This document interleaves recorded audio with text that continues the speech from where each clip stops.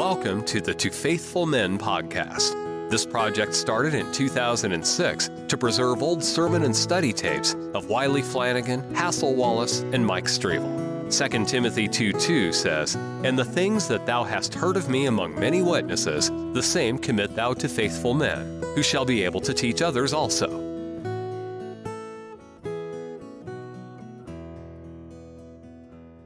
His eyes were as a flame of fire. Now, Daniel saw the same thing.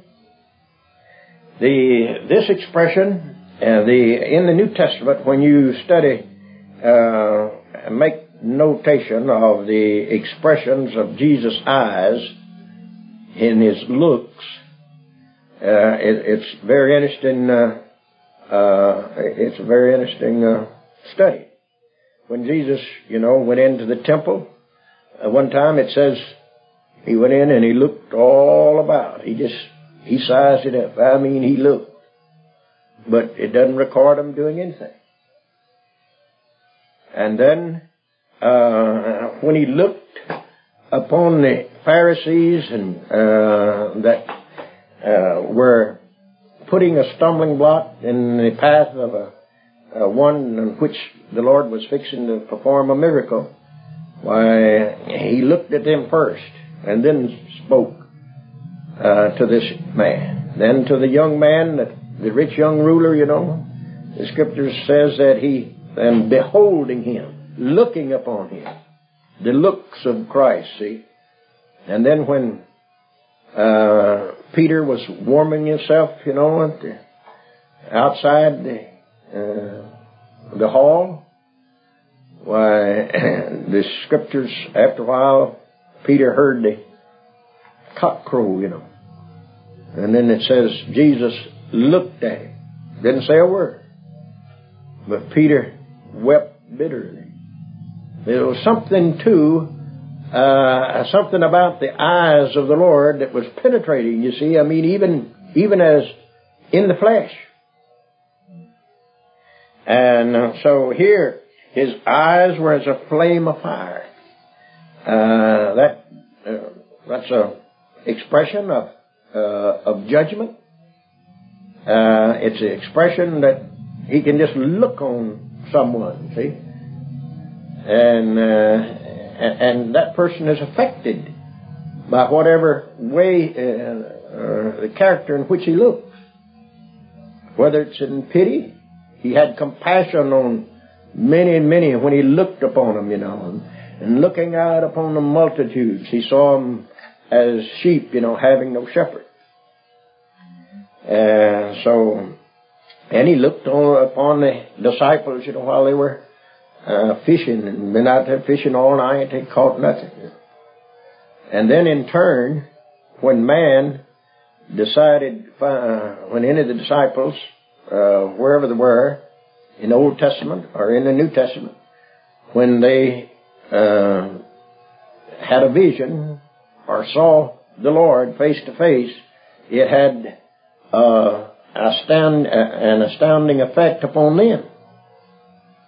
And just like Isaiah, he fell down and cried how sinful he was. That's all he could see. His sins when he got in the presence of God. And that's the way that Peter says, oh man, he didn't take time to put on his clothes or nothing. He jumped out in the water, see. And well, then it says, and his voice, let's see where, verse 15, and his feet like unto fine brass, as if they burned in a furnace. I don't know what that may allude to other than showing the foundation, see his strength. And the furnace having been tested, he was the tried and true foundation, you see. Then when it says, and his voice was as the sound of many waters. Now, literally, I think John, behind his this expression, he was on the island, you see, and the sea with its waters rushing back and forth, it's played an important part in the way the Lord gave him this message. But in the Bible, where you have the voice of the Lord is as many-sided as are his eyes. You remember when Elijah, after having the Lord give him a great victory on Mount Carmel, why, the rain came and he outran the chariot to Jezreel. And then when he got down there, well, he knew that when he heard that Jezebel was after him, see, Jezebel sent him word that he was going by far at this same time, that he was going to wind up in the same destiny that her prophets met in the valley up there in the river. Well,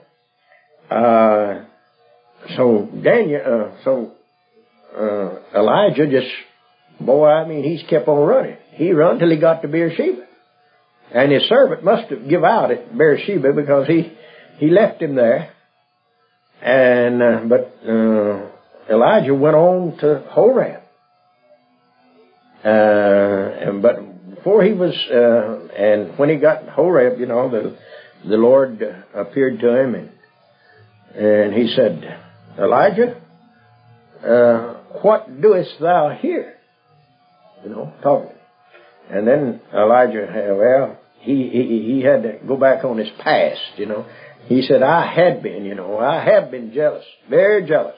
He said, I was the only one that's faithful to you. He says, everybody, the Israelites, they have betrayed your covenant.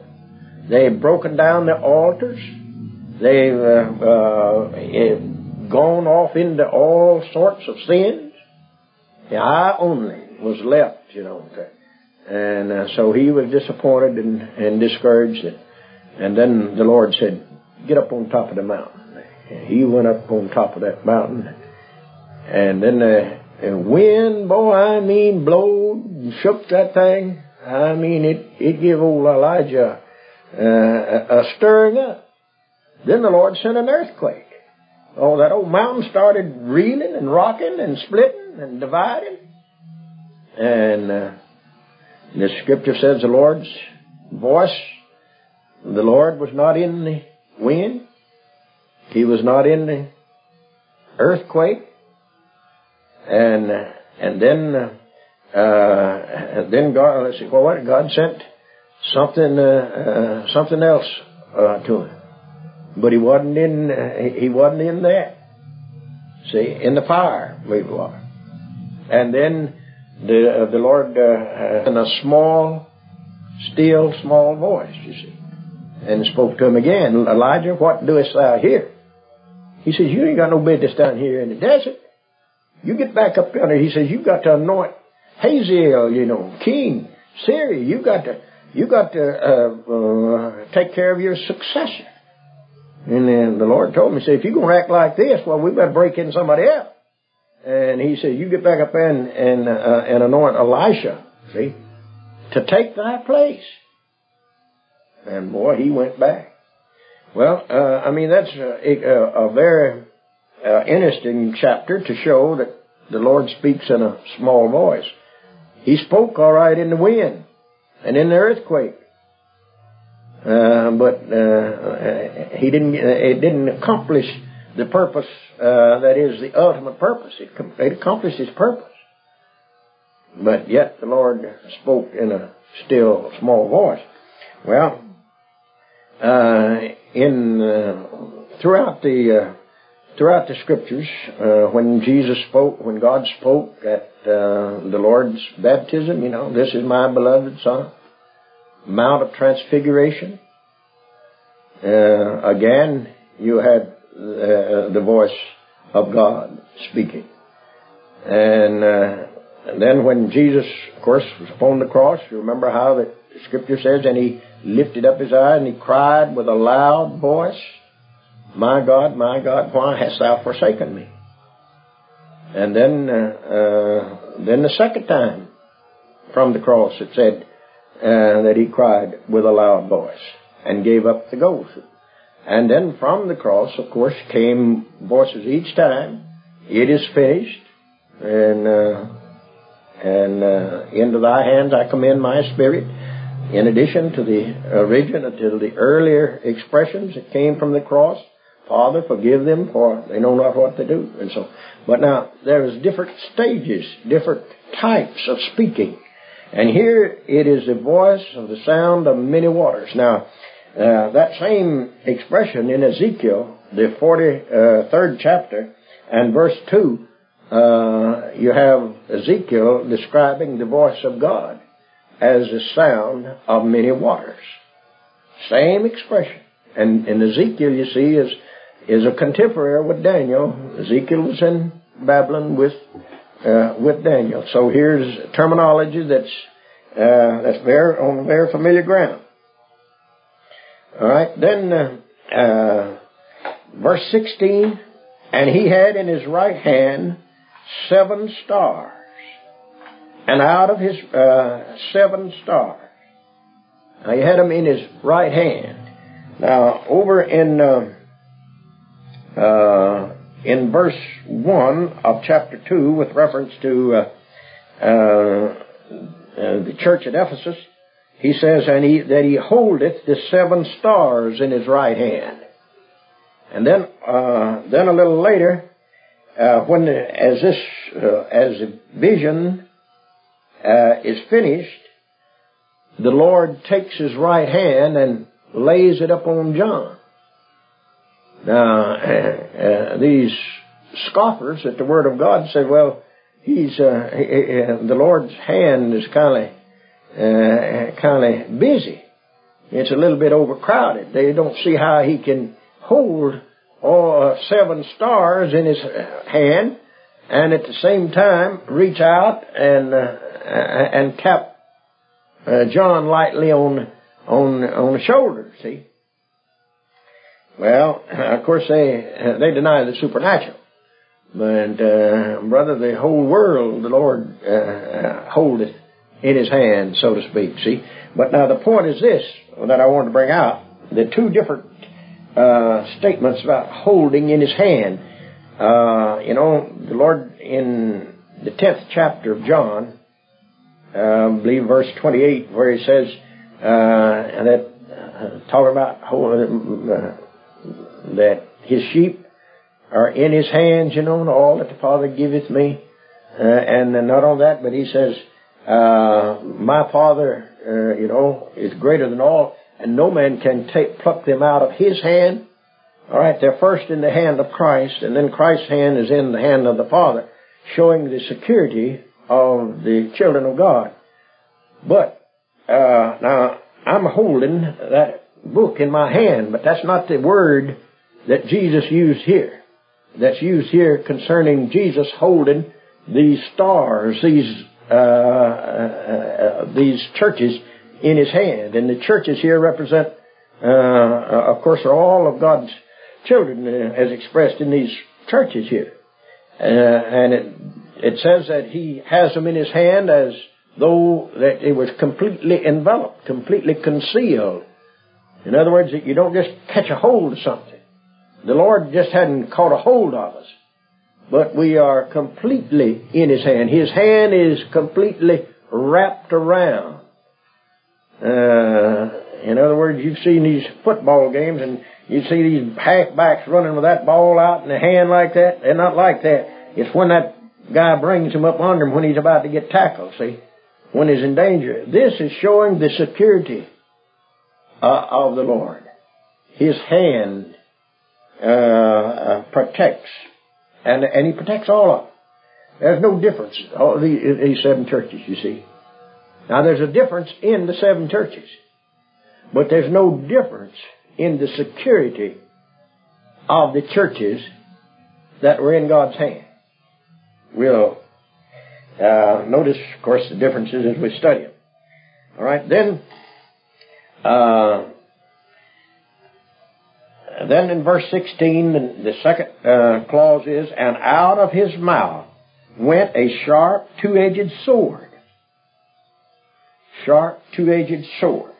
Now, this is not the long type of sword, but the sword that's usually used in the Bible, used in, I believe it's 11th chapter of Isaiah in the 4th verse, and also in a later, around the 46th chapter, somewhere along there, there's another expression about a sword, and it's a sword that's patterned after a tongue, forked. Only, the tongues that appeared on the day of Pentecost, the fire in the form or shape of cloven tongues, forked tongue. All right, now here, this, of course, represents the Word of God out of His mouth, not a literal sword. There's no, you see, when people charge us of being premillennialists, they don't think that we can rightly understand something that's symbolical, see, or typical, or figurative. Certainly, there's a lot of this tells us over in the beginning in verse 1 that this revelation is signified. There's a lot of signs connected with it, with the revelation. So when it says the sword proceedeth out of his mouth, well, now when Jesus is represented in the 19th chapter, riding the white horse, returning, a sword proceeds out of his mouth. And to smite the enemy. All right. And Paul in 2 Thessalonians, 2nd chapter, tells about the sword, the Word of God, see, that slays the wicked. So this expression has reference to the Word of God.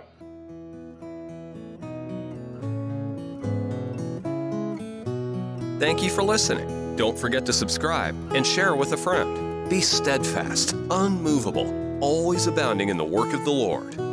For as much as ye know that your labor is not in vain in the Lord.